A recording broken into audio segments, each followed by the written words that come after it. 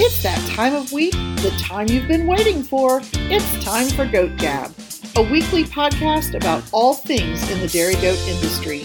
Sit back and enjoy an hour or so with your hosts, Laura Warren Hughes and Cameron Jadlowski, as we talk about ideas and topics that matter to the dairy goat world.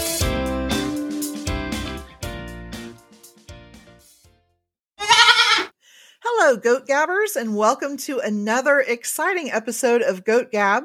As always, I'm one of your co-hosts, Laura Warren Hughes. And I'm the other co-host, Cameron Jadlowski.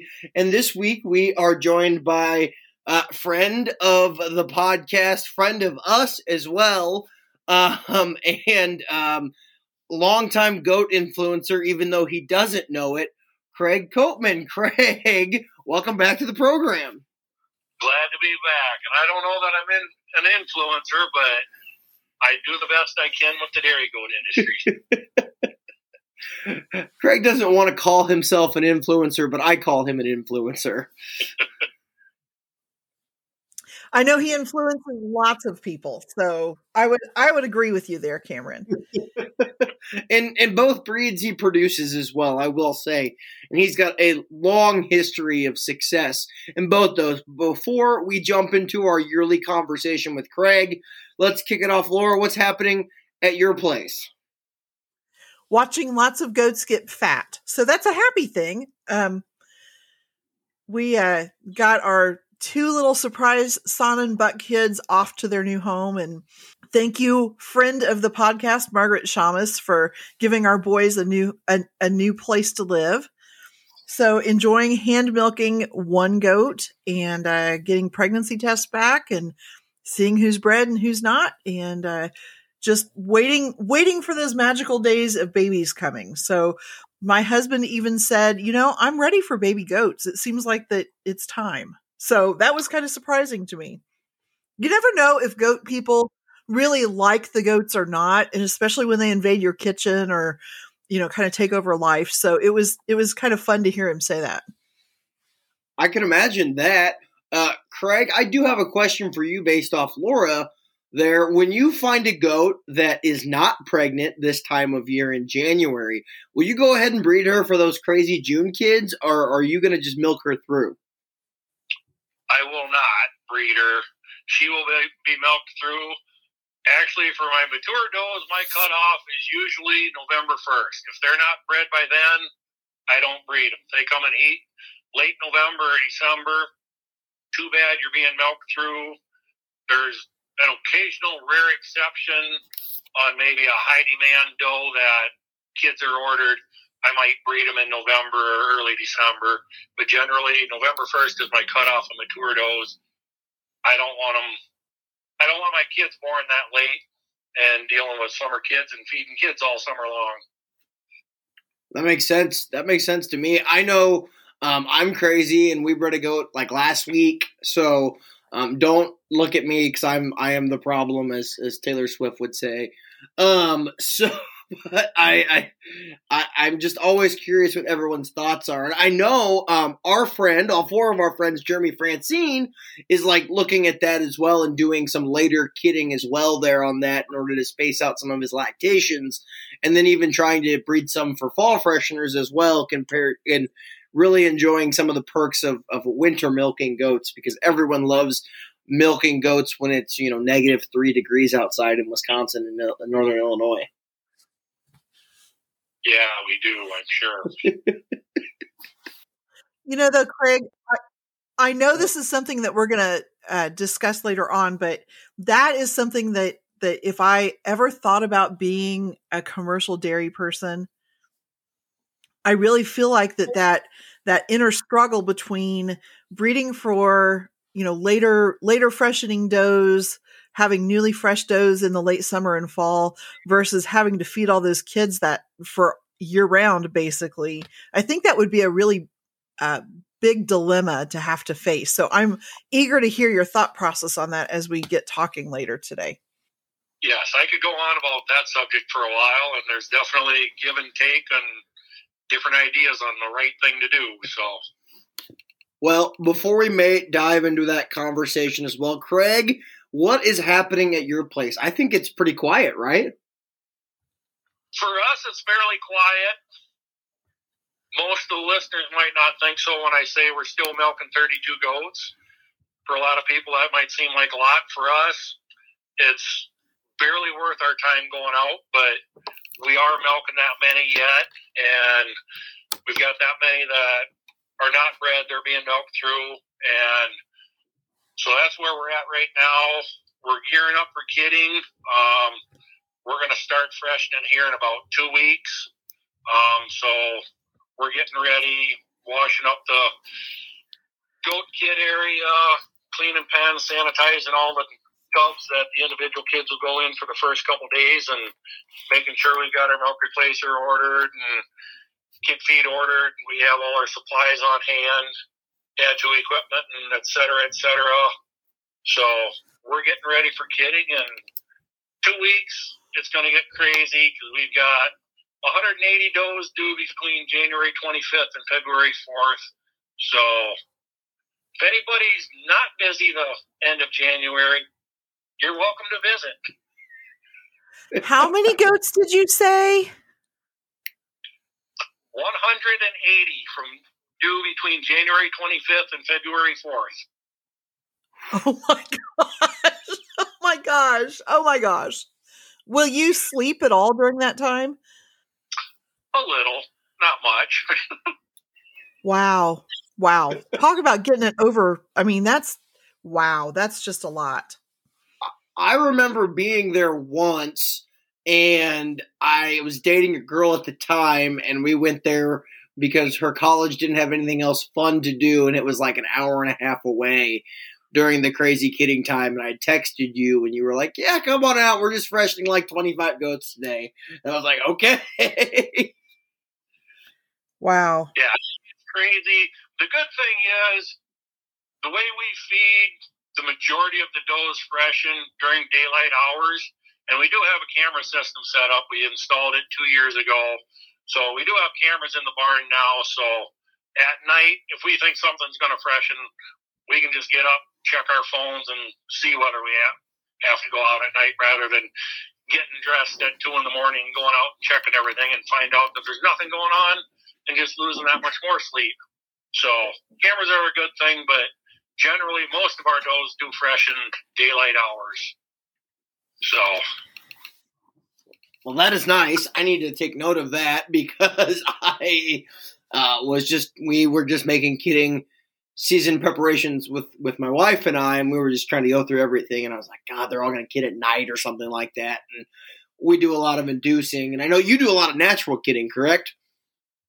Correct. I don't induce unless the doe gets to like day 158, 159. Then I will induce if I'm 100% sure on her due date, but otherwise I rarely induce. Gotcha there. So, yeah, I want to dig into that a little bit more because I thought of a question randomly off the top of my head because I knew this would happen with you, Craig. I don't know if anyone's ever been around Craig and I, but like I have talked to Craig till like 4 o'clock in the morning some nights, just asking him random questions. So Craig's really good at listening, and he generally doesn't get much sleep when we have these conversations at goat shows. That is true. Which it is half the battle and half the fun there. But on my farm, quiet, train the chore help, leave on my honeymoon in 3 days now, so that's kind of been the focus. We've been stocking up on some of the stuff we need. My wife found some CD&T, which has kind of been on back order recently, so pretty excited about that, and just trying to get all of our kidding supplies in order as well there. But a whole lot of nothingness.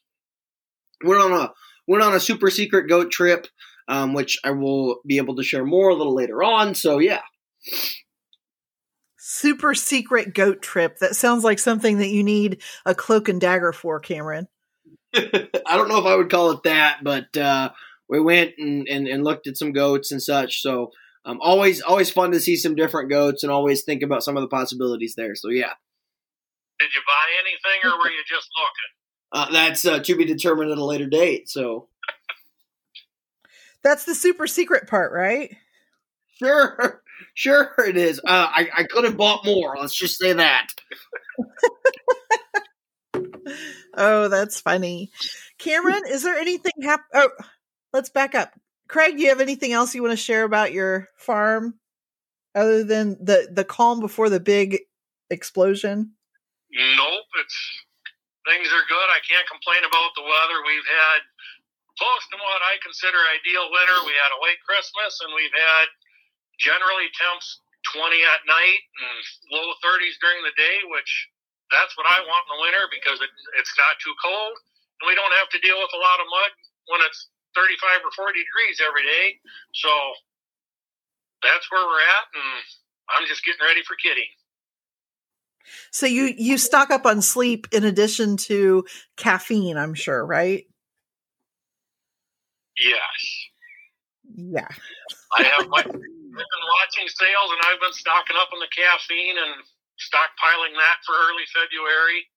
And I'm getting my share of sleep now. I used to tell people, they used to always ask me, well, when do you sleep if you're fresh? And that many goats in that short a time. They said, I sleep in the winter time, I hibernate, and then I wake up the end of January, and I don't sleep for a month. Oh, bless your heart. I gotta ask, how much Mountain Dew or soda is sitting around the house waiting for this? And isn't it just you, or is your brother involved as well there? It's me and my brother. Gotcha. There's two of us, so we do it together, and then we have a little bit of help, mostly family help, but we have one or two other high school kids come in and help us bottle kids when we have that big rush. But for the most part, it's just the two of us. Doing the Lord's work, wow. As I will say. Doing the Lord's work. I'm sure there's a lot of prayer involved. Do we have anything with ADGA news to discuss today? I don't really think it's kind of a quiet time too. Yeah, kind of quiet. I was looking at my DHIR, getting registered for that, and that was super convoluted and confusing. So if you need help on that, let us know. We'll be glad to kind of show you where that is because that was super confusing signing up for that. And then looking at ADGA Plus programs as well. That was super confusing. I had to walk my dad through that this week. So feel free to sign up for that if interested, including LAA and DHIR, and get your ADGA Genetic or ADGA Plus memberships in. So if you're interested in that, that's going to go till January 31st. We'll have a couple more reminders as well on that before the end of that period because I'm sure I will forget to do it when I get back from my honeymoon. Well, it's coming up fast, and for sure, it's not the easiest thing in the world. I think eventually, when all the bugs get worked out, how many times have we said that? It will be a lot easier. But in the meantime, don't wait until the last minute. It's kind of like taxes. If you wait until the last minute, it makes it even that much more hard to get done. So try to get signed up if that's something that you're interested in. Reach out to a director or somebody who can help you. If you're having any issues, don't wait till the last day. Yep, but that's all on the association front. Craig, are you ready to talk? Because I'm super excited about this and visit, and we're not going to keep each other up super late, but maybe past our bedtimes a little bit. Yes, let's go. I want to kind of start out with here and kind of just talking about 2023 in the commercial goat dairy world. And kind of see what the outlook is. 2022 was a little bit different with changing feed prices and increasing feed prices there. Obviously, a lot of producers felt the crunch of an increase in their hay bill. I know mine was. I was definitely not emotionally ready for $6 a bale of hay. So what's kind of the outlook in 2023? Well, I think it's sort of something in between good and bad, but I think for the most part it's a positive outlook. On the bright side, there's still demand for goat milk cheese. The demand continues to rise. This continues to grow, so that's all positive. Here in the Midwest, there seems to be more competition for the milk now. I would say it used to be Saputo was the big cheese maker, and they controlled basically 90% of the market here in the Midwest, Iowa, Illinois, Wisconsin, Minnesota. When they bought out Montchevrolet in 2017, they kind of controlled the market, and they sort of took advantage of it because they cut our milk price a little bit 3 times in the last 5 years. But in the last year and a half, there seems to be more competition. I know LeClaire Farms is expanding. They have taken a couple producers from Saputo, and I don't know for sure what the market share is, different companies, but I think Saputo's down to maybe only like 70% market share now of buying milk from the farms. So I think that's a good thing. It's healthy competition, and it's led to an increase in milk price. Saputo actually, over the course of the last year, they have increased our milk price about $5 a hundredweight, which is huge. They gave us a small increase back in, I think it was March. And then this fall, I can't remember exactly when, October or November, somewhere in there, they gave us a healthy increase for what they call winter milk, which is November through February. And I haven't heard an official word, but it's supposed to be keep the price up the whole year. So between last spring's increase and the increase this fall, we've had about a $5 a hundredweight jump in milk price, which is huge. It'll make a big difference. So my feeling is the outlook for commercial dairy is good. If you're able to make it through the last couple years with the rising feed prices and rising hay prices, you ought to be able to continue making it through, because now we've got the milk price to start offsetting that. And my outlook is I foresee feed coming down, not necessarily the hay, but the grain is going to come down later this summer and into fall is kind of my feeling and what I anticipate happening. So between hopefully feed prices dropping this summer or fall and the milk price being increased, hopefully we see some extra profit in milk in this year. That's exciting. Yeah, that would be exciting. You could buy a new herd sire or something, huh? Or buy out another semen tank. Oh, we've got the sires ordered. Well, I want to dive right into the bucks and the sires there. You're breeding a crap ton of goats. That's the best way to describe it. That is an accurate measurement there. A crap ton of goats in a certain period of time. How do you know if the buck did the job or not? Did they like wear a breeding harness or something there, or what? No, we actually hand breed everything. And when we breed a doe, we bring the doe out, bring the buck out. We let him breed her once, and we put the doe away, we put the buck away. And so we watch him breed. We know if he got her bred, and it's one shot deal. We don't let the buck breed the doe 3, 4, or 5 times, because that buck can only be used so much in a day, so many times in a week.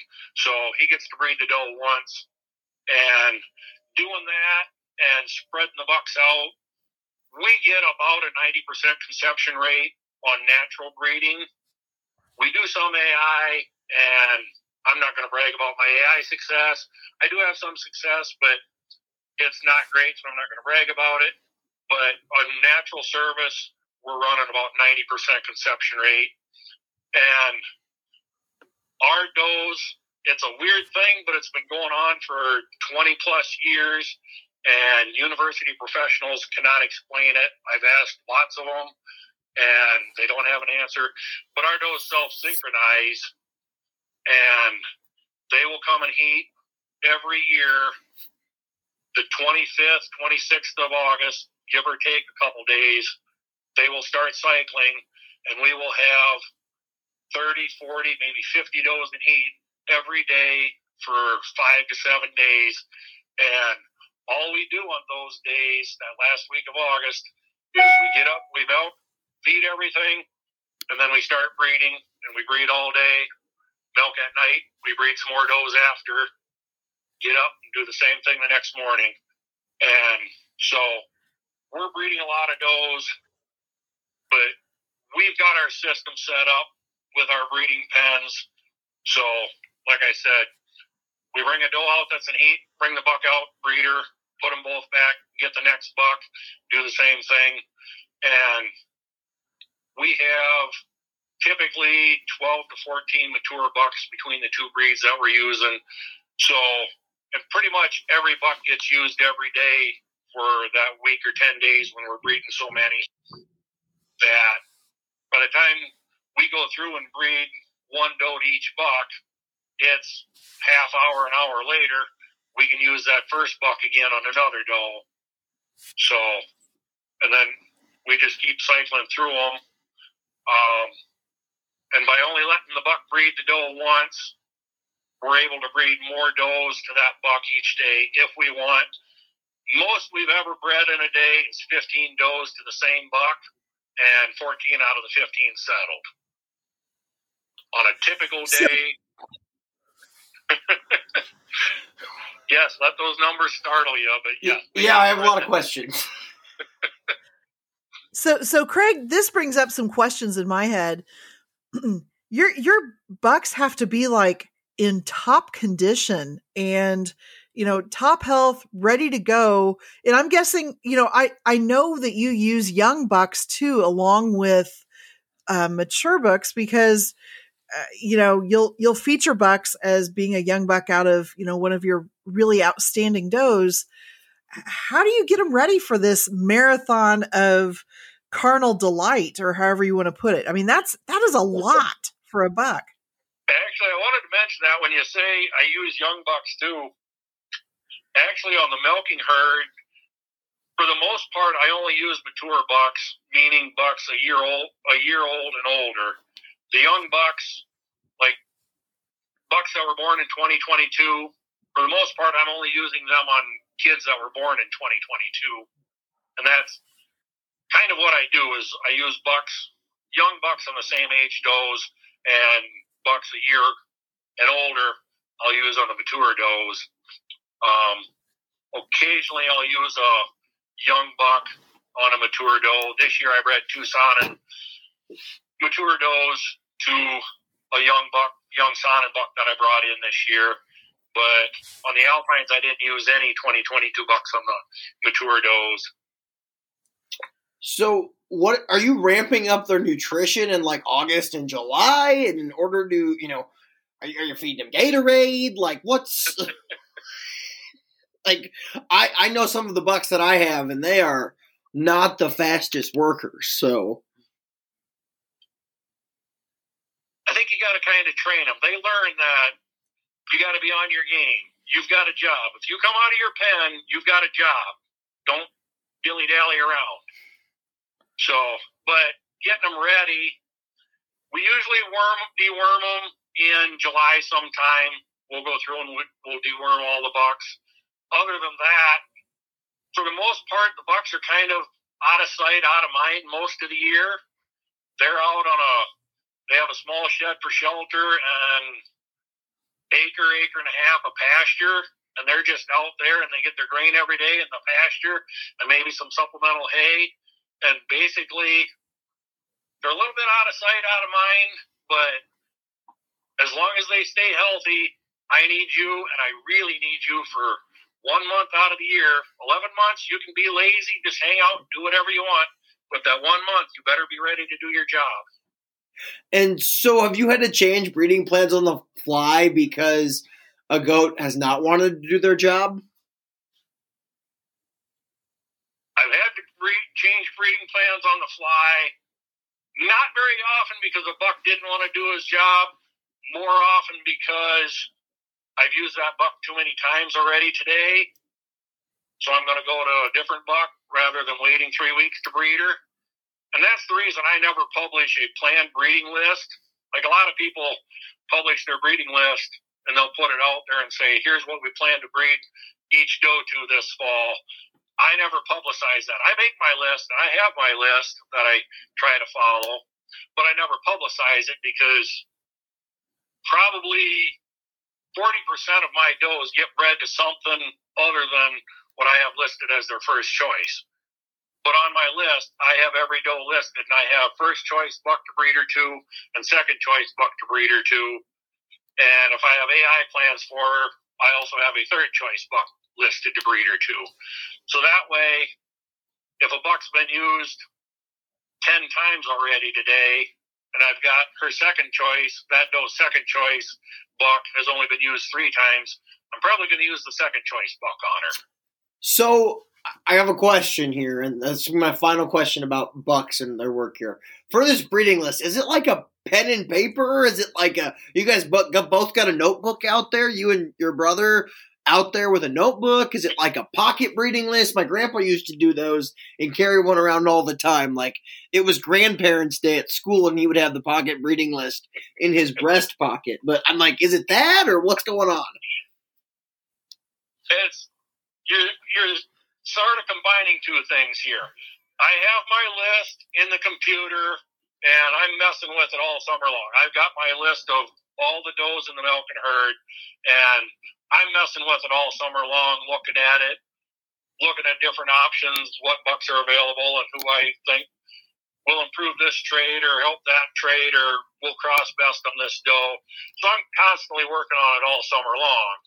And when I get home from the Iowa State Fair every year, which is usually ends August 20th, 21st, right in there, gives me about 4 days to finalize that list.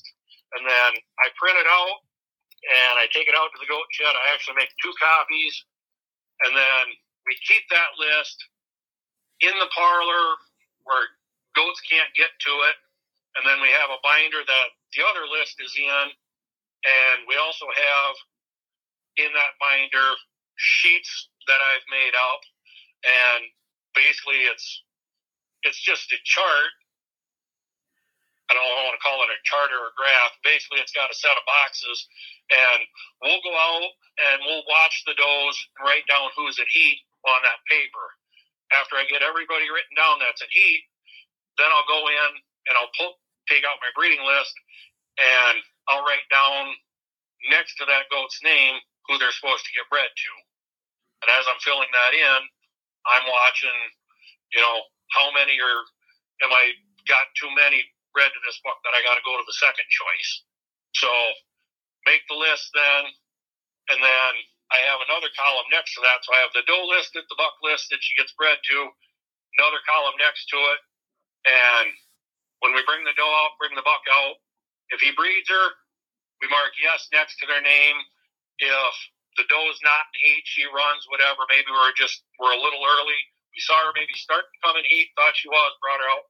She didn't want nothing to do with the buck. We'll mark no next to it, and we'll put her back. We're probably going to be breeding her that night or the next day. But so we've got that chart, and we'll go through that whole list that we had written down, breed them, keep track. When we get done breeding for the day, then I go in, and I've got a separate notebook that I keep all the breedings in, and it's just a regular notebook, spiral-bound notebook with all my columns, and I've got the does identified by tag number, tattoo, and their name if they're already registered.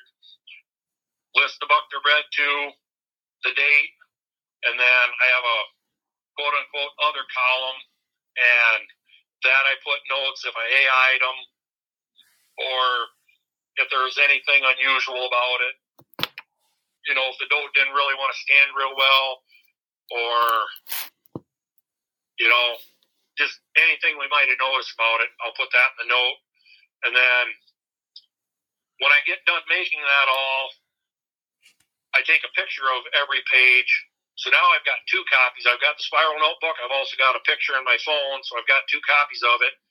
I take my phone, and when I get a chance, it doesn't happen every day, but I take my phone back home, and when I have a chance, I'll sit down at the computer, and I'll put it all in a Microsoft Excel spreadsheet, so it's in the computer. So basically, I have 3 copies of the breeding list, spiral notebook, picture on the phone, and then in the computer. So that way, if I lose the notebook, I've got 2 other copies. If the computer crashes, I still have my handwritten copy. Oh, that would help me sleep better at night. that would definitely be a good idea. Yeah, Yes, I learned that a few years back where I used to take, instead of, I said I have that little chart where I write the does down and then I write yes or no next to them whether or not I bred them. I used to just take the spiral notebook out, and as we bred them, I wrote them right in. Well, one time a doe got a hold of the notebook, and there was a couple breedings. I couldn't read something in it. I'm like, shit, this isn't good. So I started taking pictures now. Oh gosh. Okay, so Craig, this brings up. I'm sorry, Cameron. I've got another breeding question. I just got to do it. So Craig, I know that you attend national shows just as often as it's feasibly possible for you. Do you come out of national shows maybe making some adjustments to your breeding program from what you've seen at the national show, or do your placings at shows or other animals that you might see and you think, oh, I like that, change anything that you're doing, or do you pretty much kind of have a steady set in your mind that you just go with?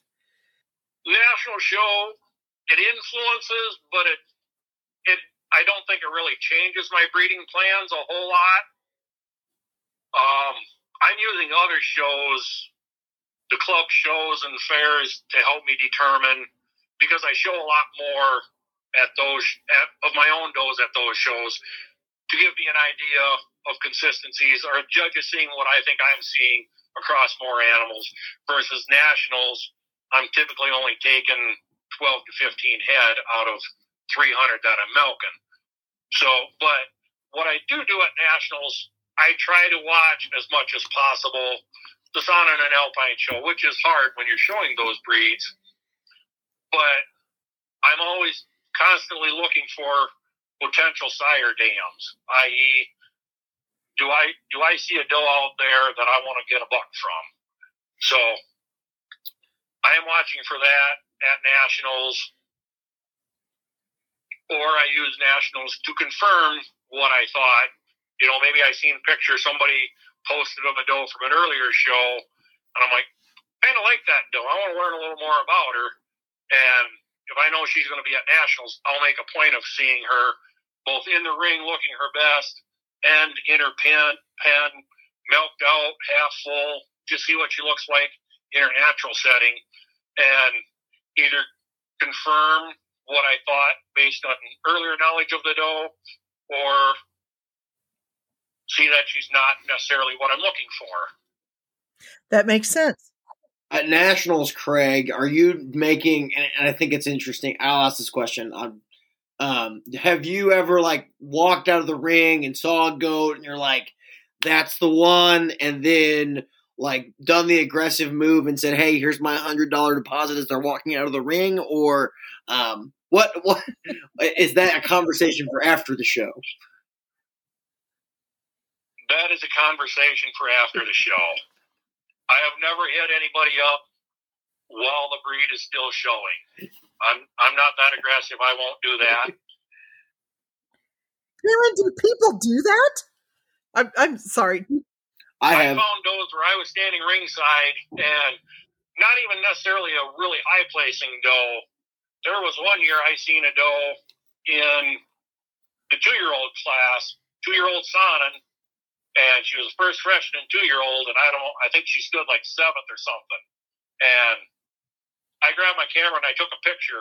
I got a nice side profile and a rear udder shot of her, and I said, I got to keep track of that doe. And 2 years later, I ordered a buck, and I was going from that doe, and she ended up going national champion. I had picked her out as a 2-year-old, said, that's the one. I need a doe. I need a buck from that doe at some point. It's kind of like my dad's famous story where he found the 17th place yearling milker at the national show and fell in love with it. Then she went on to be the reserve national champion, and then the basis for a lot of the Alpine, French Alpine breed as a whole, not only my herd, but a lot of Craig's herd, right? Yes. Laura, can you name the goat for those alpine enthusiasts that are listening to the podcast? Would that be Hoach's HLS Lyric? Correct. Yeah, because I've got stuff that goes back to her too. One of my faves. But I want to stay, getting back to the podcast here, and I want to stay on the buck train here, and I want to talk about proving out bucks, because Laura and I run small herds, my dad runs small herds, and we've worked in small herds, but you run a large herd there, and you can obviously prove out bucks faster than a small herd can there. So with the numbers that you have, how fast in your mind can you prove out a buck? And by prove out, I will define as you are able to determine what traits they are throwing consistently. Multi-part answer to that. Okay. I can get a pretty good idea in my own mind of that buck by the time he is 2.5 years old, which he should have a bunch of milk and yearling daughters at that point. I can get a pretty good idea. You can get them, quote unquote, numbers proven by that age too. If you've got them on DHIA test, once the proofs come out in July or August, you'll have the proofs on those yearling daughters. And if you've been appraised, have those yearlings appraised by then you got numbers on them. So you can prove them out by then. But at the same time, I don't judge yearlings harshly. In my mind, I can see potential in yearlings. I'm not looking for them to be the mature doe or that hot thing as yearlings. I want to see the parts there and mature into being the doe. So I don't judge yearlings too harshly. So really, by the time a buck is 3 and he's got yearling and 2-year-old daughters, that's when I really want to know. So basically, when a buck turns 3 by April of the year that buck turned 3, I know in my mind, is he going to be a lifer here? I'm going to keep him and use him till he dies, or is he something that I need to move on from? Because now I've seen yearling daughters full lactations. I've seen them freshen back in as 2-year-olds and have a month or 2 into that second lactation. Plus, I have another year of daughters fresh because now he's got the next year's yearlings daughters fresh. So by the time he's 3, I have 2 years of daughters fresh, and then I really know, and I can make a definite decision, yes or no, he's going to be here for a long time, or it's time to move on from him. That makes sense. That perfect sense to me. So, and it's to prove them out. Like you said, I have a lot of goats. I can prove them out. My philosophy on it, and part of it's because I have a large herd, is if I'm going to have a buck here, I'm going to use him. I don't want a buck I can't justify feeding a buck for a whole year if he's only going to breed 1, 2, maybe 3 does in a year. That I can't justify having. So all my mature bucks, they're going to be used on a minimum of 10 does, probably closer to 20 if they're going to be here. All my young bucks, typically with the size split between my Sonnets and Alpines and what I keep for replacements, I typically have 1, maybe 2 young Sonnet bucks each year, new ones, and I will keep 3 or 4 new Alpine bucks. And I try to breed 10 to 20 doe kids with each of those bucks. And then from those breedings, I try to keep at least somewhere 3 to 5 doe kids out of each of those new bucks so that I can get fresh daughters out of that buck the next year. Even if they're not necessarily out of really good dams, those kids, I try to pick, I want at least 3 daughters from each buck just to start giving me an idea of what this young buck is going to do. That makes sense there. I can see how that really does help you to have some confidence when somebody comes to you and says, "Hey, Craig, I'm looking for a buck that'll do such and such. you've got the data behind it to be able to say, well, this is what I've seen. So that's neat. One thing I do want to dive in real quick on the buck side here is, how do you choose a buck? I mean, you've got like 300 goats. I mean, I guess where does that process start? And how do you get from point A to point end on that process there? It's hard because there's a lot of does, a lot of breedings that I would like to keep a buck from, but I can't justify keeping them all. So I sort of let other breeders help me. And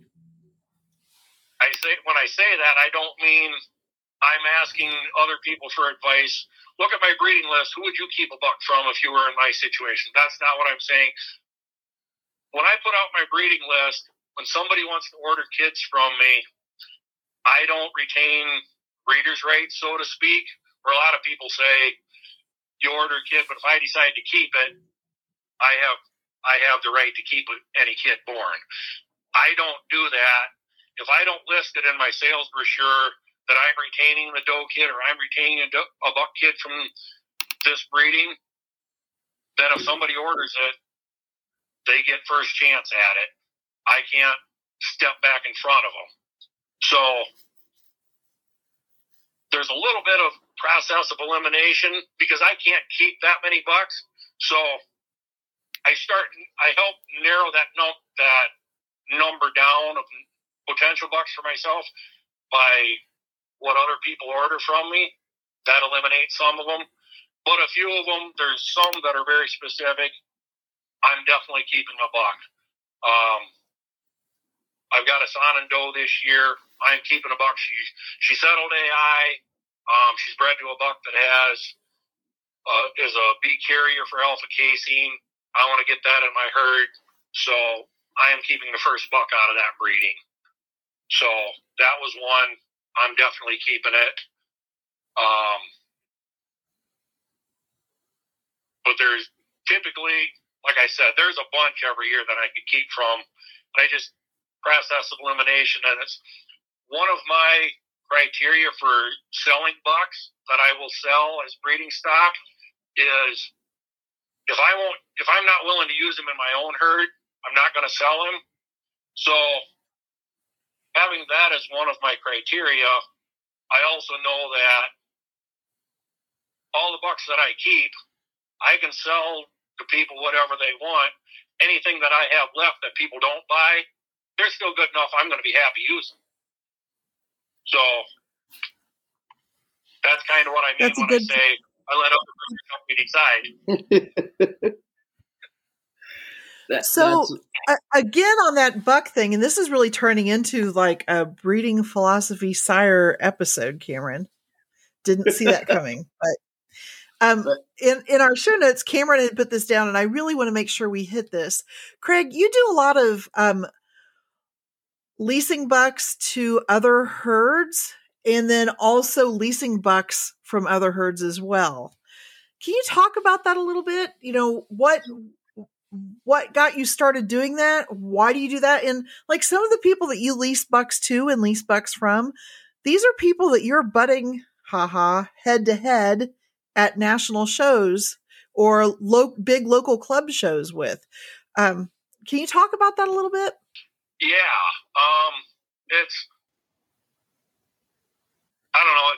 You're competing with people, but it's also, you're still trying to better the industry and you're trying to better the breed. And to do that, you need to share the genetics. So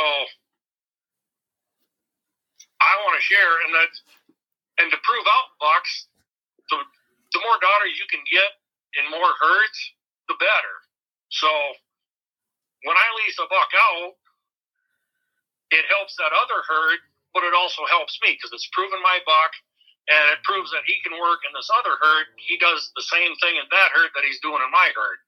So somebody can't come back and say, well, he's only throwing good udders because your herd's known for good udders.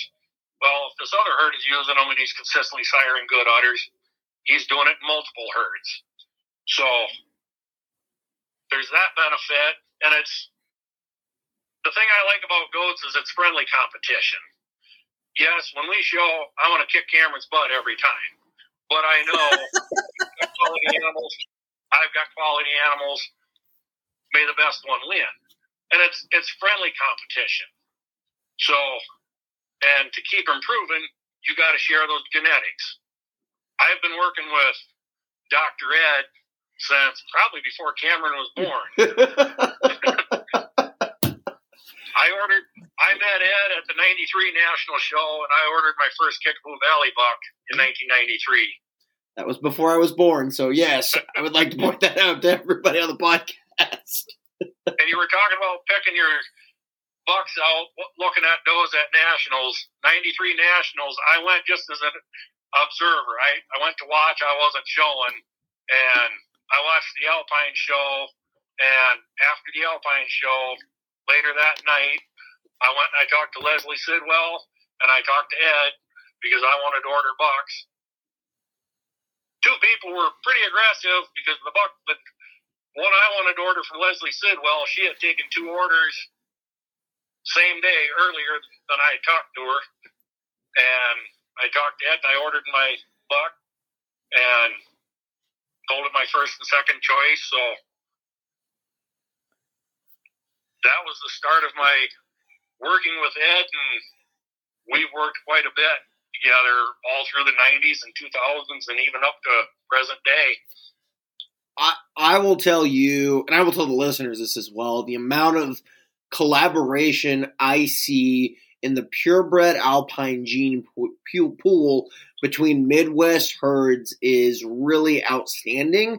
And I think it really goes to show, one, how really great these breeders are about really showing and furthering the breed. And yes, I have been a beneficiary of this.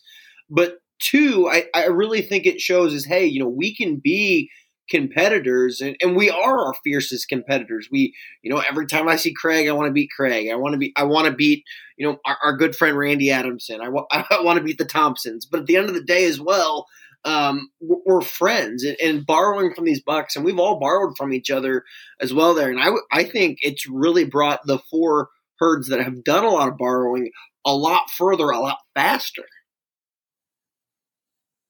I would agree with that. I mean, I bought my first buck from Kickapoo Valley, like I said, in 93. And at that point, I was pretty much a nobody. And 8-9 years later, Ed came to me and he said, "Would you breed this doe to this specific buck? I would like a buck out of that breeding." I hadn't even considered the cross. And he said, "Will you make that cross? I would like a buck." And he got the buck he wanted. Turned out to be a 4-time national premier sire, so it worked out really well. But we've been working together on genetics, leased bucks. I've taken those down to get bred to specific bucks down there. I've worked with Thompsons. Emily has leased in the last 10 or 11 years. I think she has leased 5 different bucks from me, and we have co-owned a buck. It's been very, very good for us. I leased a buck from Emily last fall and bred a lot of does too. We actually traded. I leased a buck. I had him from Emily for the last week of August, and then when I was done using him the first week of September, turned around and took that buck and one of my own bucks back up to Emily so she could use my buck. And so we worked back and forth, and it's worked very well. And I enjoy seeing success of other herds with my genetics in them. It was thrilling to me when Emily Thompson won national champion with Akibono. I took a lot of delight in that, in her winning, because it was 2 generations of Pleasant Grove breeding behind that doe. So, yes, she won, and I was extremely happy for her, but it reflected back on my herd because it was a lot of my genetics. And that's one of the ways where the sharing of genetics is really beneficial for everybody. Well, I do want to ask you a question specifically on that, and I want to talk about maybe sharing genetics and profitability as well here. when you borrowed a buck from our friend the Adamsons there, did that really help your bottom line from some of the components perspective that buck could throw in there? Or like, has any of this sharing of genetics really helped improve kind of your component side of things as well? Yes. Actually, the buck I leased from Adamson's was Rochester, who went on to be a 2-time national premier sire. And the reason I leased him, I wanted to lease him, was because he carried the A allele for alpha casein, and I wanted to introduce that into my herd. And that was how I introduced it. And there's definitely been a bump in components in my bulk tank average because of that. So, but it's one of many things I look for in bucks I want to use. You know, am I trying to get a certain alpha casein? Am I trying to improve certain trait? And Rochester brought a lot of other things besides just the A allele and the alpha casein. He brought strength and uniformity. He stamped a very specific style on the animals. It was amazing that first year kids out of him. You could pick the kids out in the pen. I've got 100 kids, and I can go down the line, and I can point out every Rochester kid in the pen. So it's really been a good thing. Laura, I bet you could do the same thing too, correct? Well, my one Rochester kid, yeah, but she definitely has that look, I think. So yeah, for sure. Yeah, I'm just like, I feel like a sponge here, just soaking this up because it's just so. It gives me all the good feels being part of a group of people who fiercely compete, but also just as strongly cheer for each other with the successes that they have. And I think, isn't that what makes the dairy goat industry just pretty special?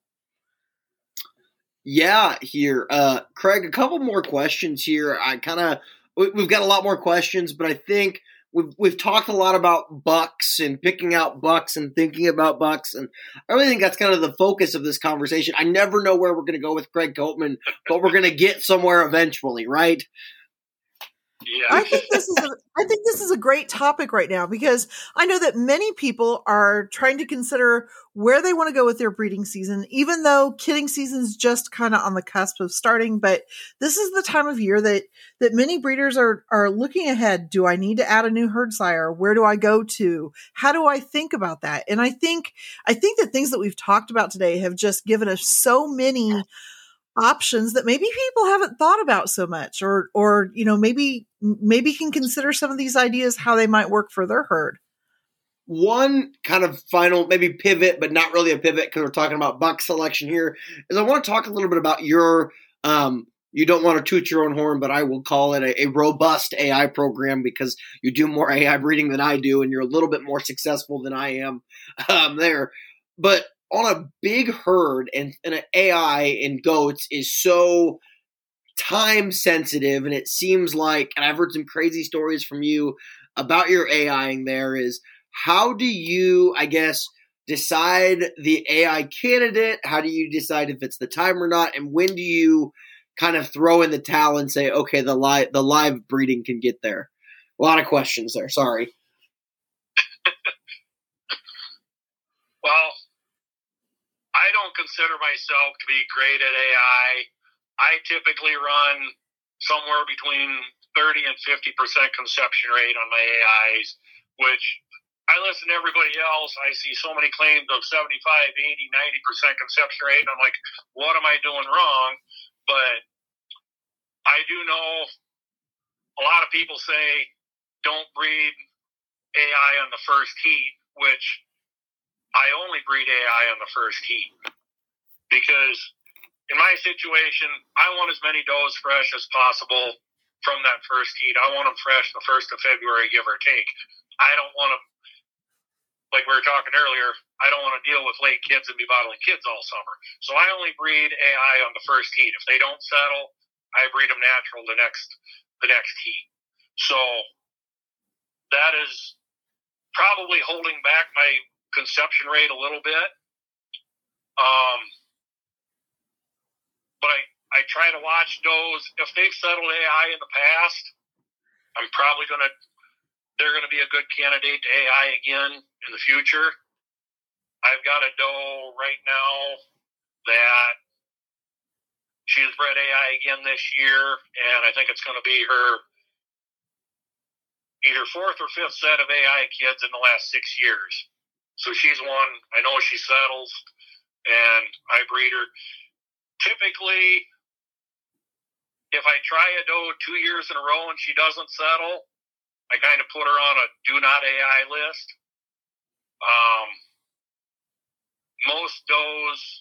Most of my AIs are actually milking yearlings that are going to be 2-year-olds. That's where I try to do most of my AIs on the first AI attempt, I guess you could say.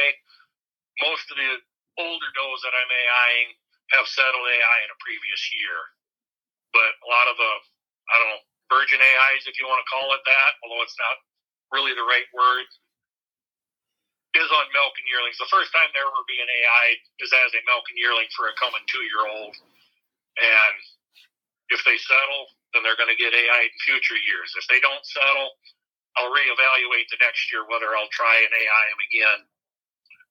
So, but a lot of times my AIs, I have a specific goal in mind.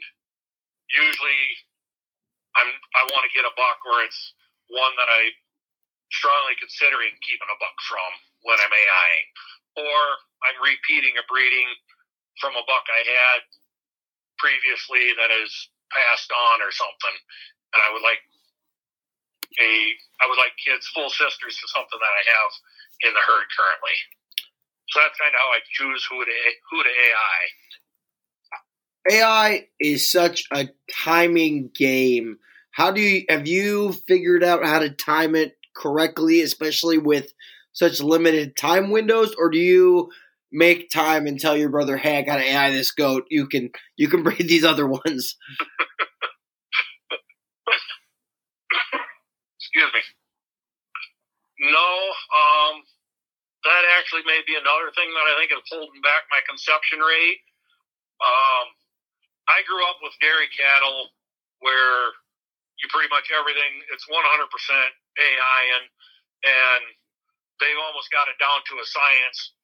Cows in standing heat this morning, AI her tonight 12 hours later. She's in heat at night, AI her the next morning. And you can expect really good conception rates. So that's what I grew up with, that knowledge. So I tried to somewhat apply it to goats, but on the goat side, it's more of a 24-hour time frame instead of 12 hours. And part of that is because I have the commercial herd and I have so many animals and so many does cycling in such a short time period. I don't have time to be bringing a doe in and sticking a speculum in and checking the mucus.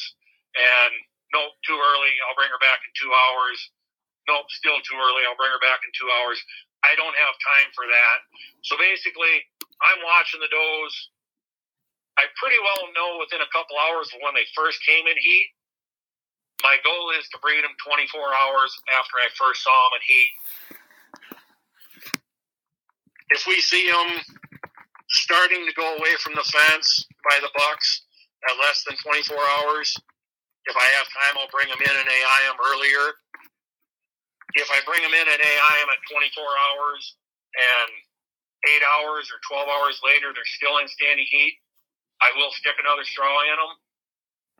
But for the most part, does are getting bred 24 hours, AI 24 hours after I first see them in heat, and they're just getting bred with one straw.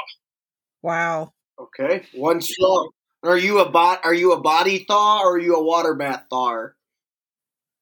Water bath. 96 degrees.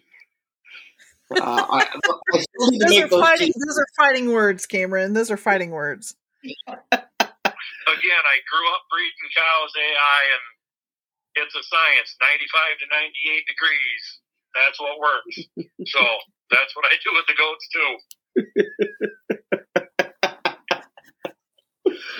I had to confirm that you were a team water bath there, so we can put this podcast episode out. I'm gonna anger the body thars. I apologize as well here. Laura, you kind of want to wrap us up on this kind of buck selection, breeding selection episode with Craig Copeman here? Oh, Craig, I think we need to make this an annual thing to pick your brain on different topics. I just think this is amazing. So here's the big wrap up question. If somebody asked you for advice, like what is the best advice you could give somebody in picking a herd sire? What do you think you would say? Talk to people smarter than you and listen to lots and lots of advice. That's really what I want. When other people talk to me or ask me for advice on, they come to me and they say they want to buy a buck and they want me to help pick a buck out for them. I ask them, what do you want to improve in your herd? And a lot of people say, I want to improve everything. And they run down a whole list of 10 different things. I'm like, no, you got to cut it down. Pick out 2 traits that are most important that you want to really focus on improving. And I can help you find the right cross in my herd to improve those 2 traits. Don't try to improve too many things at once, because then you end up scattered all over the board. Work on these 2 traits for a year or 2. And then once you start getting them improved or you got them where you want, move on to a couple other traits. And that's the advice I give people. Don't try to do it all at once. You got to go in steps, and sometimes you got to give up a little something to make improvement somewhere else. Sound advice, and we're going to pencil in the first week of the new year, every single year with Goat Gab, a conversation with Craig Copeman. And we are going to hop in the truck, and we're just going to let Craig drive. And we don't know where we're going, but we're going somewhere, and we know Craig's not stopping. Only to milk and get gas. And bring your sandwiches, right? Yeah. Yes. Craig, thank you so much for joining us this week. This has really been fun. I enjoyed our first one. I think this one's even better than the first one. I enjoyed it too. I hope people learned something. Hope I didn't ramble too much. And as long as somebody takes something away from it and learns from this, it's a good thing. Well, Craig, if people wanted to find you and more out about your herd, where are some options that they can find you on the great World Wide Web? I have my own personal Facebook page, Craig Copeman. Never post on it or anything. That's more to watch. I have that account more to watch other goat herds or pages. I also have the farm page under Pleasant Grove Dairy Goats, and that's where to find me. If you need to contact me, private message me either through the Pleasant Grove Dairy Goat account or through the Craig Copeman Facebook account. I can be emailed at ccopeman@msn.com. I do want to mention, every year I put out a herd brochure. Every once in a while I see somebody comment, I miss the good old days of waiting at the mailbox for somebody's herd brochure to show up. Nobody does that anymore. Well, I do the herd brochure. It doesn't come in the mailbox because it's way too expensive to print it out and mail it out. But I'll email it or send it by direct message through Facebook. So I have the herd brochure that I put together every fall and usually send out late November, early December. And also on my Facebook page, a fair number of people know it, but every year I typically do what I call a daily feature. And I usually start sometime in early December, and I'll feature one doe every day and hashtag it, hashtag daily feature. And I'll do that all December and January up until I start freshening. And it's just a way to get individual goats out in front of people, and especially goats that are at home. They don't get out and shown, but they're high quality. They've got good milk records, and they deserve some recognition, but they never get off the farm because I have too many goats to show them all.